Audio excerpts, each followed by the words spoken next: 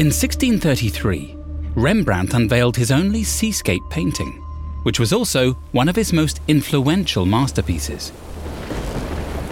Rembrandt's famous Storm on the Sea of Galilee depicts a crew battling against an epic storm and trying to save their ship.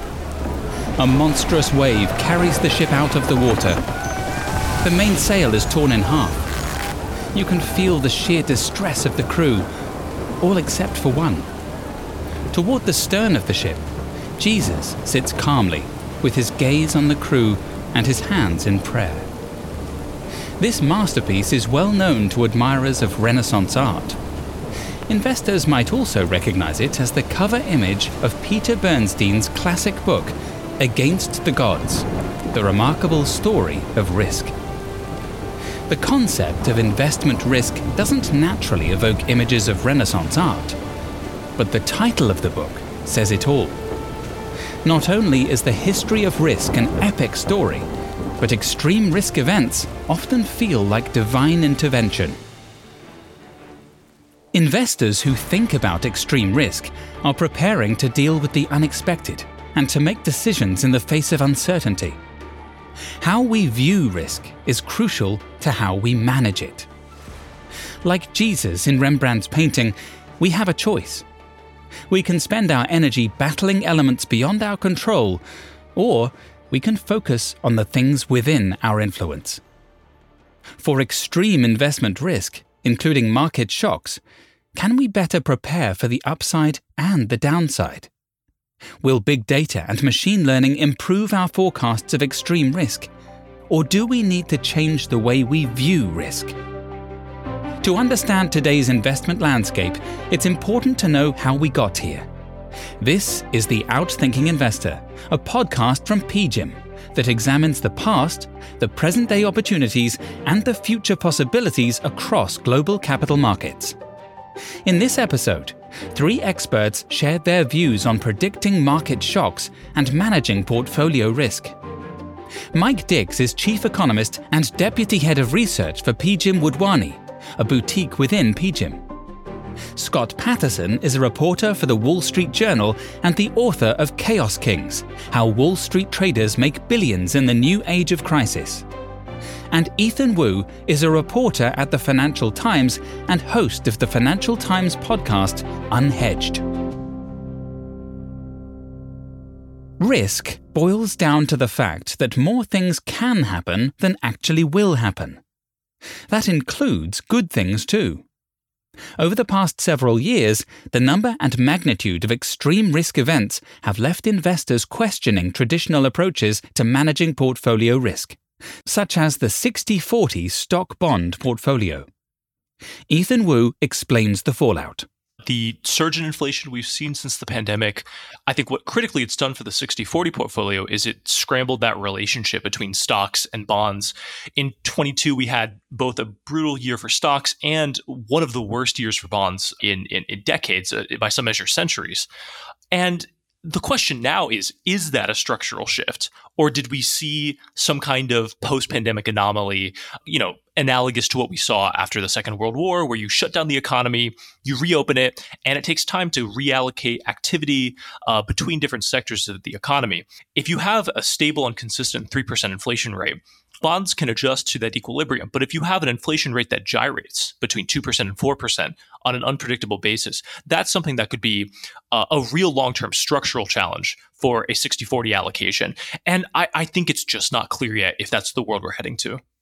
The power of diversification that investors rely on to protect against downside risk from inflation or any other factor often breaks down when they need it most. That is, when volatility surges. Here's Scott Patterson. In times of chaos, the historical correlations don't always work the way they're supposed to. Deleveraging just destroys every correlation you can imagine. We saw that in 2007 and 2008. They can work okay in normal times.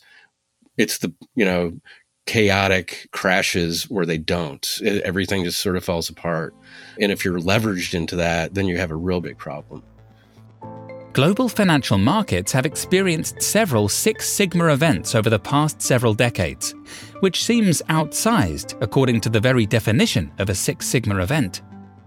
Are we looking at risk and uncertainty through the wrong lens? PGIM's Mike Dix believes so. You must be using the sort of wrong model if you think it's Six Sigma.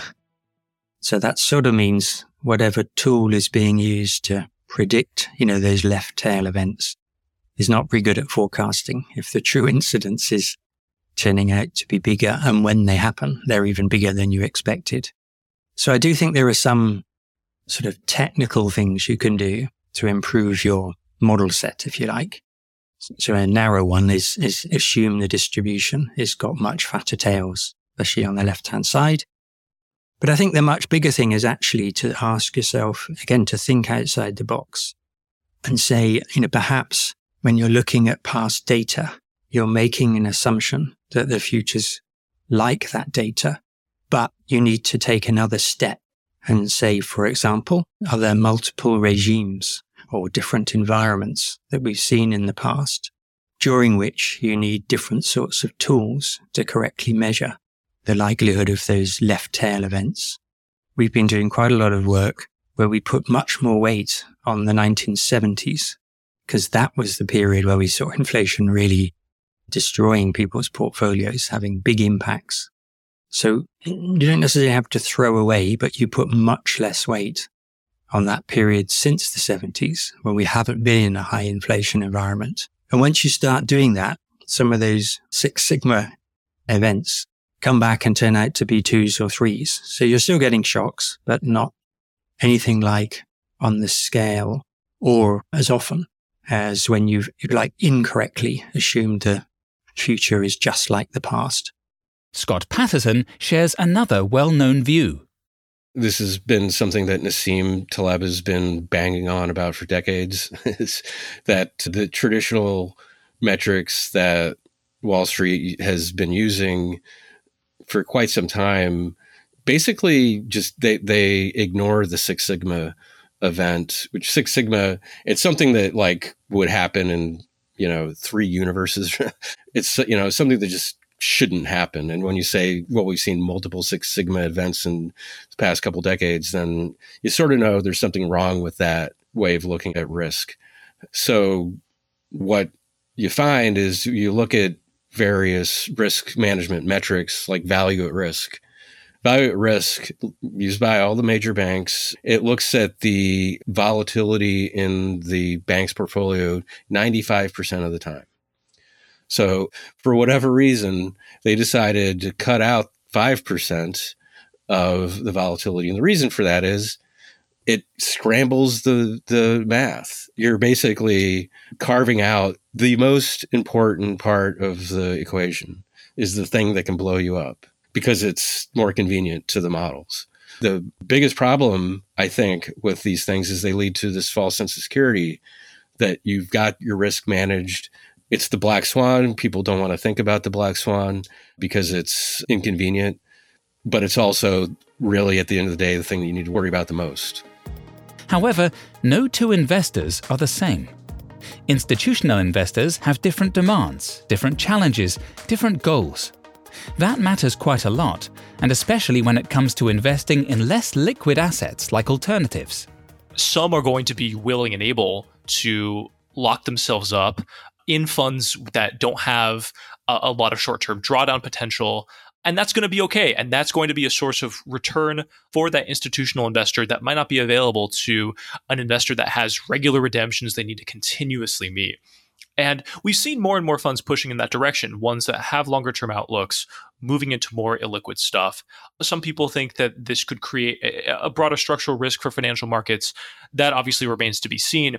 But if you're an investor that understands your own liability structure and you can stress test your portfolio, it can be a source of additional returns for you that might not be available to everyone else. It takes a full toolkit to consistently achieve investment targets over the long term. But adding opportunities can also increase complexity and downside potential. What are some of the more interesting ways of managing risk? I think things like machine learning allow us to process quickly lots more data. We're finding that we're able to speed up some of our reaction times. So even in some of the more conventional models where we might be looking at daily data, looking back 100 days, we find it's much better, if you can, to get intraday data and update your estimates with a much shorter look-back period. So, for example, on something like the bond-equity correlation, which can shift, and what you thought was a hedge turn out to make things an awful lot worse for you if you see that switch. And you can imagine the switch is often driven by, say, inflation risks. Those sorts of things, we now have tools where we're updating every 15 minutes and consequently picking up shifts in the correlation within a day or two, as opposed to within weeks or even a month or two. So that's made us much more agile. Fortunately, interesting doesn't always mean overcomplicated.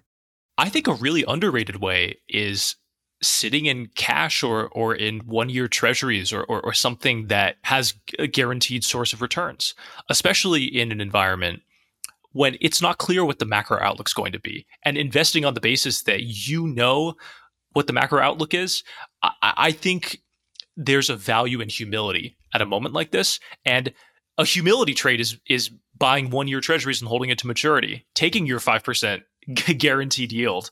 And, maybe you don't massively outperform the market, but if there is an energy shock, if there is a regime shift you're unprepared for, you're in a decent position.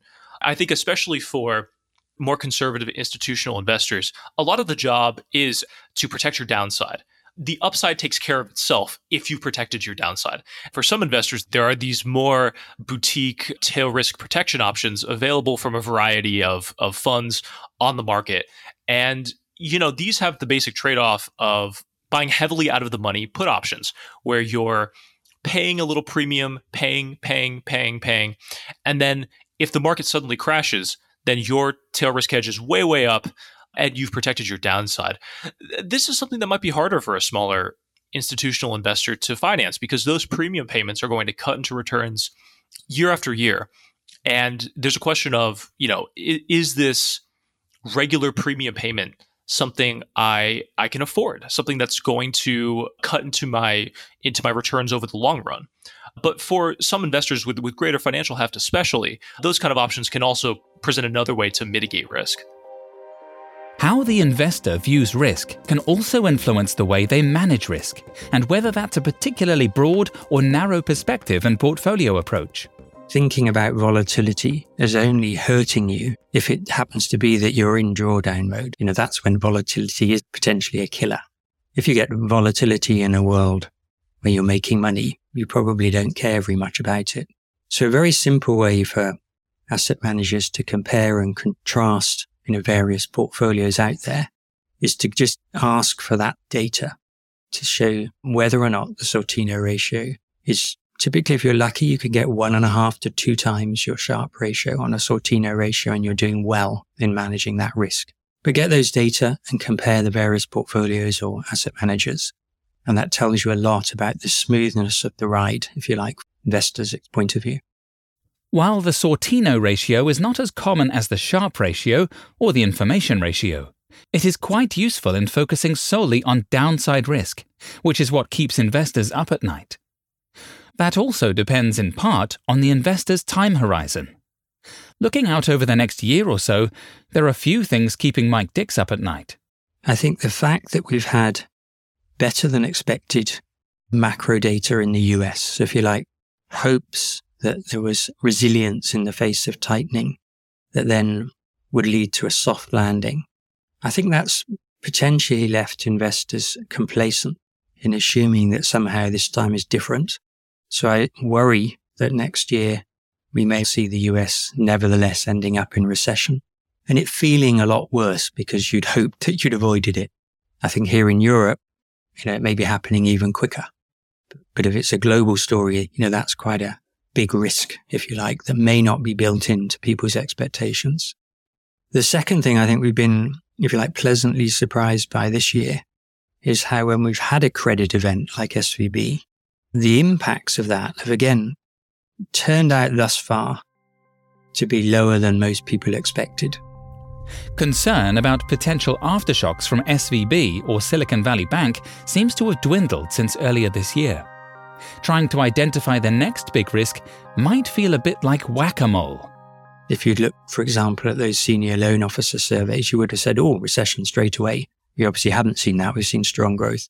And I think more generally, when you get at the sort of tightening that we've seen globally this past year or so, you usually see sovereign events, real important credit events. And I worry there's a complacency that's crept in there, assuming that somehow the world is much better run. When I actually look at the detail, and I could pick specific countries, I think it's not a lot better run. In some ways, it's worse run than it used to be.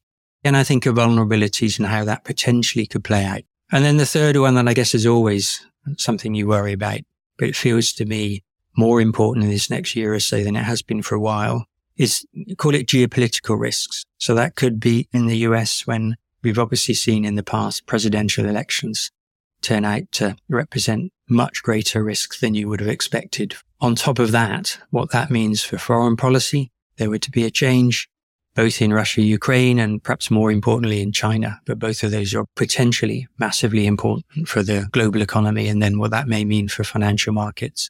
So those are the sorts of things pretty hard to predict, but does require you to be incredibly agile in case it pans out in a very negative way. Perhaps focusing on agility and other adaptive techniques is more effective than trying to identify the next big risks. The black swan view of the world is you never know what the risk is, and it's not what you think it is. It's going to come out of nowhere and whack you upside the head, and after you pick yourself up and dust yourself off, you look back and say, oh, well, I saw that coming all along. So, that's hindsight bias, but we're seeing some pretty scary stuff out of the Chinese economy now with the meltdown of this commercial property company. And that's just a symptom of broader issues that are plaguing the Chinese economy. Now, I have been predicting a meltdown in the Chinese economy due to the high levels of debt since around 2002. So I would say my ability to predict China is limited to the extreme because, surprisingly, the government, every time something happens, they just move in and they bail things out. That's just been the model. We've seen it over and over again in the banking system. So we'll see. You'd think eventually that's not going to work. I think the difference now from previous periods of volatility in the Chinese economy is that it's not growing at the 10% or so rate that it had been, that I think that allowed them to grow out of some of the problems. Now it's a lot slower. That could be a new factor that makes it more difficult for them to pull out of it. Now, on the plus side for China, they dominate climate technology in a shocking manner. They're the biggest producers of solar, wind turbines, and other technology with wind. 80 to 90% of all of the chemicals that go into lithium-ion batteries that power our EVs and other things are processed in China. The other thing, obviously, is interest rates in the U.S. It's hard to see how that doesn't create some unknown ripple effects after such a long period of virtually zero rates. You have a whole generation of traders on Wall Street now who never saw a T-bond rate higher than 2%. And that's just, I think, created a, sort of mentality of, rates don't go up. And that has to just eventually create some systemic event in financial markets. So these things just sort of ripple through the financial system. We're really just seeing the beginning of it. It's not going to slow down. It's impossible to forecast extreme risks accurately, but if near-perfect foresight were possible, it's difficult to know how to position a portfolio for specific risks. We rarely, if ever, have the luxury of facing one risk at a time. The world is dynamic, and risks can be cumulative or even countervailing. One way that you can deal with, if you like, unknowns is to ensure that agility is actually built in So whatever happens, whichever scenario plays out, you're quick to react to the fact that you've identified a new regime or a new environment. The second thing is if you know there's an upcoming event, so like an election, you should probably reduce risk ahead of time. That's the sort of thing we do formalize, and we can sometimes get useful data from betting markets or maybe polling data, that help you ascertain in advance, put some probabilities on the different scenarios, if you like. So that has proven to be quite helpful to us around events like Brexit, where we knew the date. But if they really are from left field, that's where the agility bit is key, because you need to be able to react really quickly, ideally within the day. The unknown unknowns are always the scariest, but perhaps we can take a note from Rembrandt's famous painting. Focus on those thoughts, actions, and reactions that are within our control, and aim for the self-discipline to not be distracted by the rest. While it sounds simple, this will always be subjective and situational. Case in point, in March of 1990, Rembrandt's famous seascape painting was stolen from a gallery, along with a dozen others. The thieves were dressed as police officers and managed to pull off the largest art theft in US history. It remains unsolved to this day. So it seems that even with the most extreme risks, someone is likely willing to take a chance, depending on the potential upside. Thanks to our experts, Mike Dix, Ethan Wu, and Scott Patterson, for their insights on how to think about and prepare for extreme risk. The OUTThinking Investor is a podcast from PGIM. Follow, subscribe, and if you like what you hear, go ahead and give us a review.